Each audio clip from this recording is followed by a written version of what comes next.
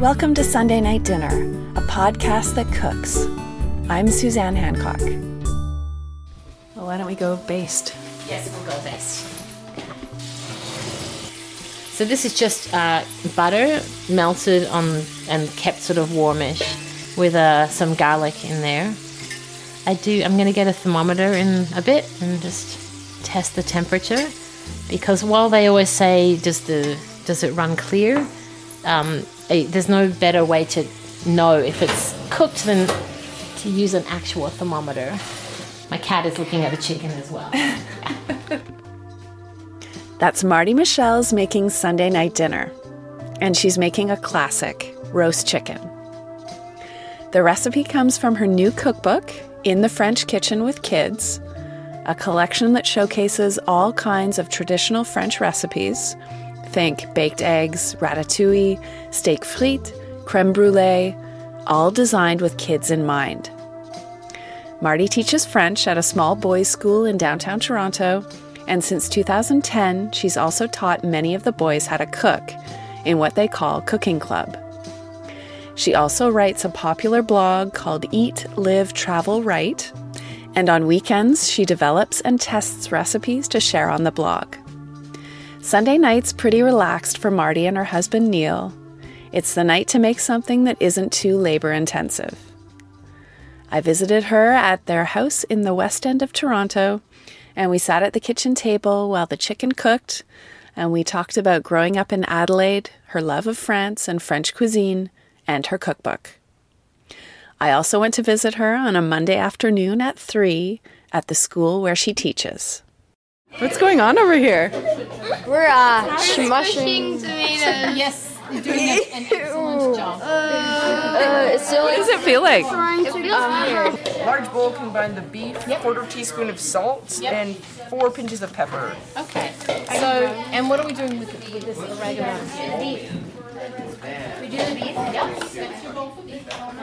Beef, salt, and pepper. We're making meatballs with tomato sauce. So I'm going to give you guys the recipe, and I want you to take a look at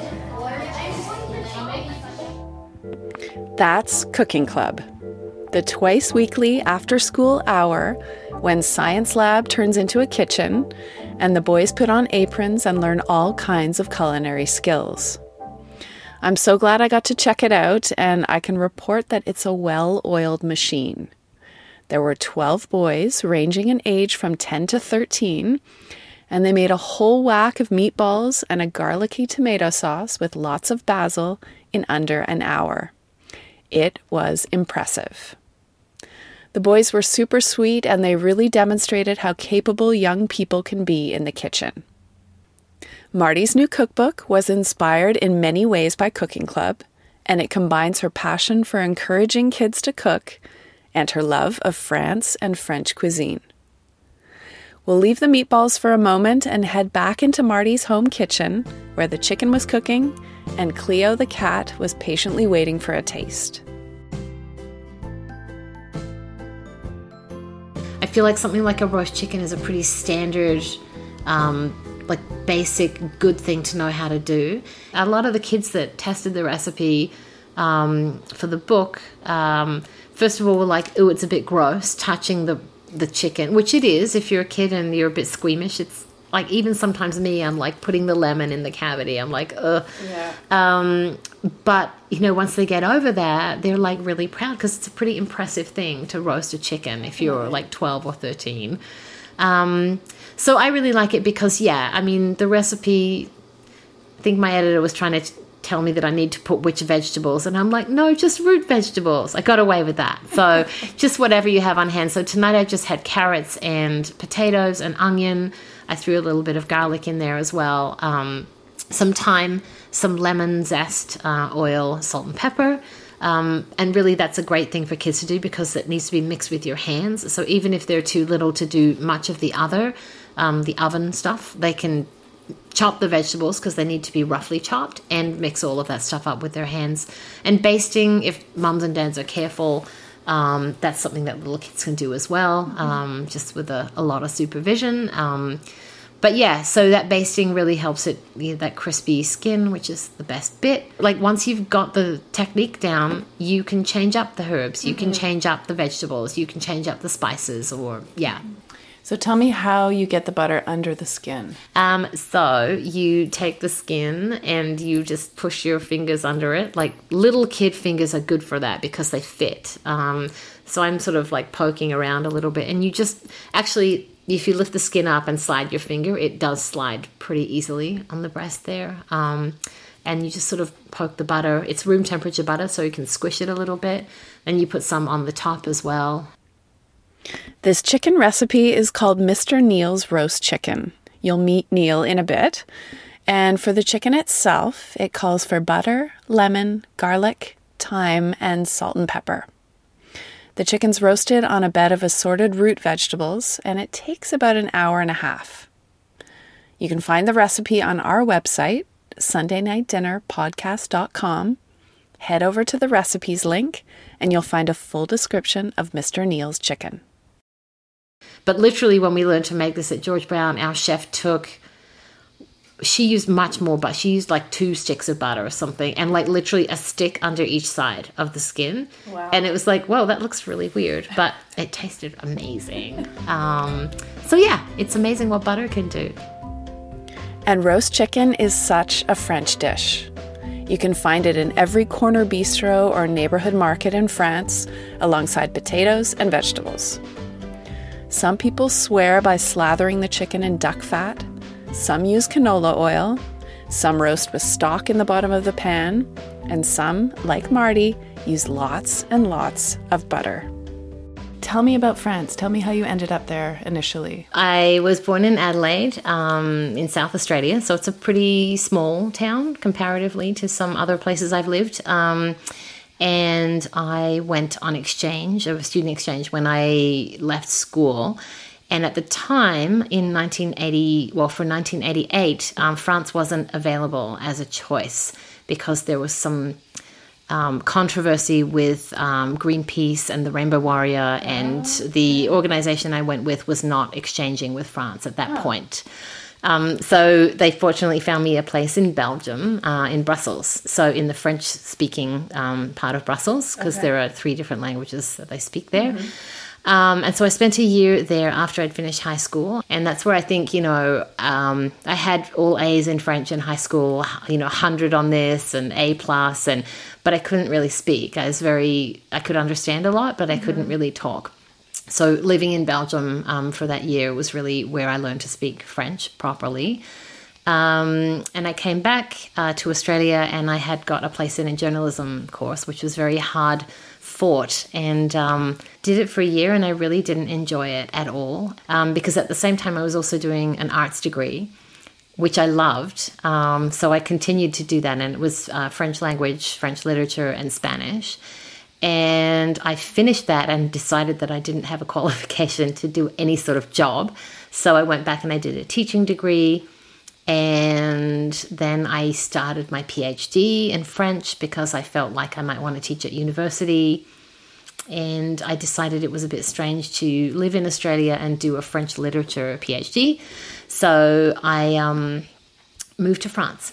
Like on a one-way ticket. I went to Paris when I was 24 or something. Wow. And yeah, with the intent of, finishing that PhD. I did it not seriously, but for about a year and a half. And there was too many other things to do as a, 20-something person in Paris. And I ended up teaching English to supplement my scholarship. And I just really liked that. But then I met my husband, actually met him in Casablanca. He's Canadian, and like 6 or 7 months later, I moved here. I had a job, and I moved to Toronto to teach French. And then I teach those boys and a few grades older cooking, so up to grade 8. Okay. And how did that come about? How did you decide that you wanted to teach them cooking? I really got into going to hear talks about food and chefs speak, and I heard Jamie Oliver speak, and he just finished the Food Revolution program in Virginia, and he was doing this Pass It On campaign where it's like, I teach you a recipe and you teach 2 people and they teach 2 people and so on. And I felt like as an educator, that was something that I could do.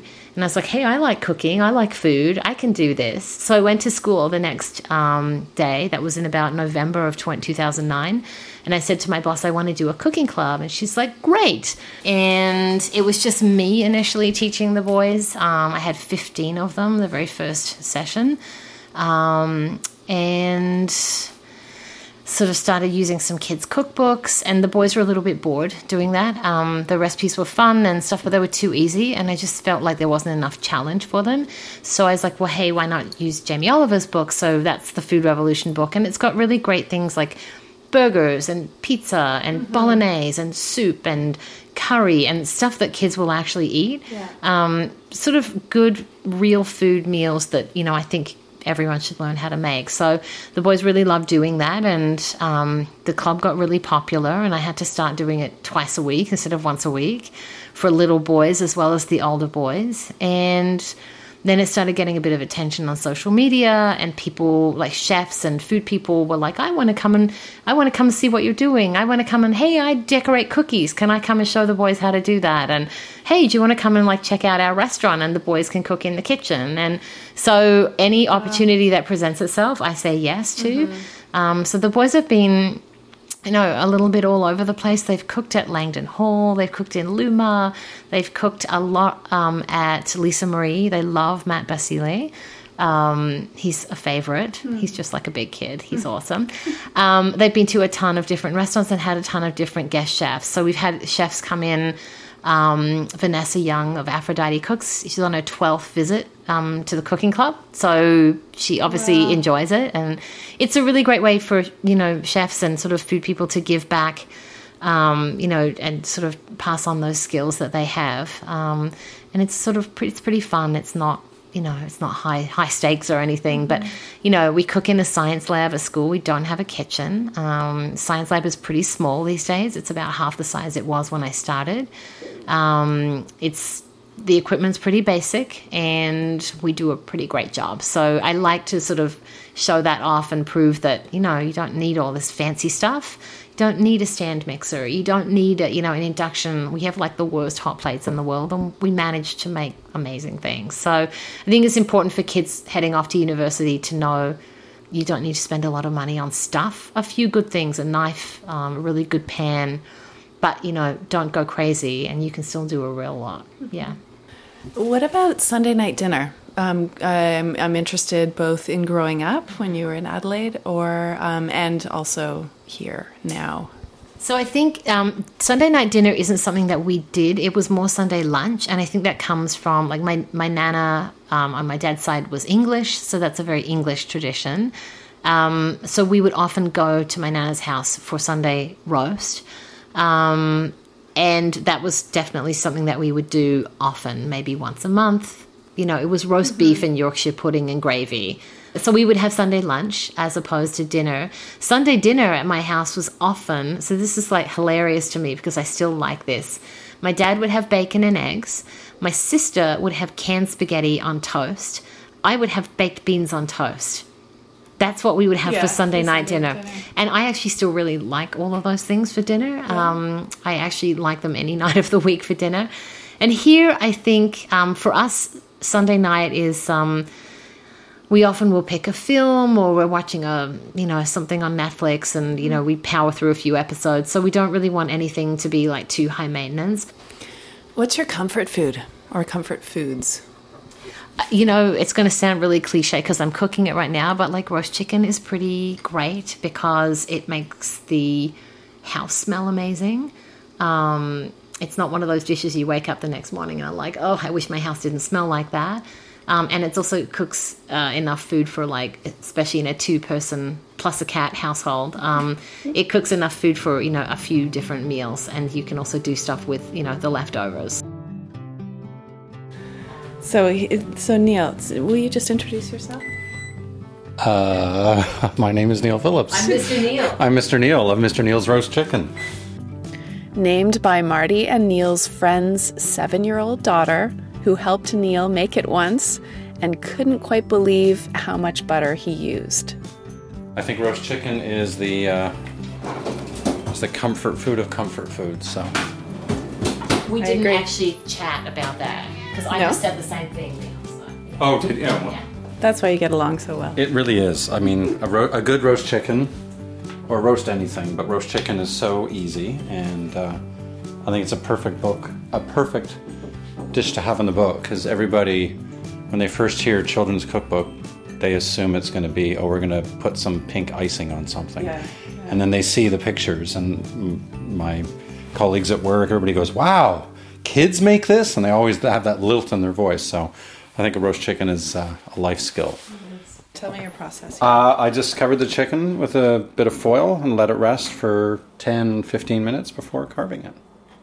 Keeps the juices inside so they don't run out. I'm not sure where this chicken came from, so I don't know if it's a watery chicken, but But it had lemon in it, so that... the lemon does make it more watery, but it is beautifully cooked, and Cleo is watching.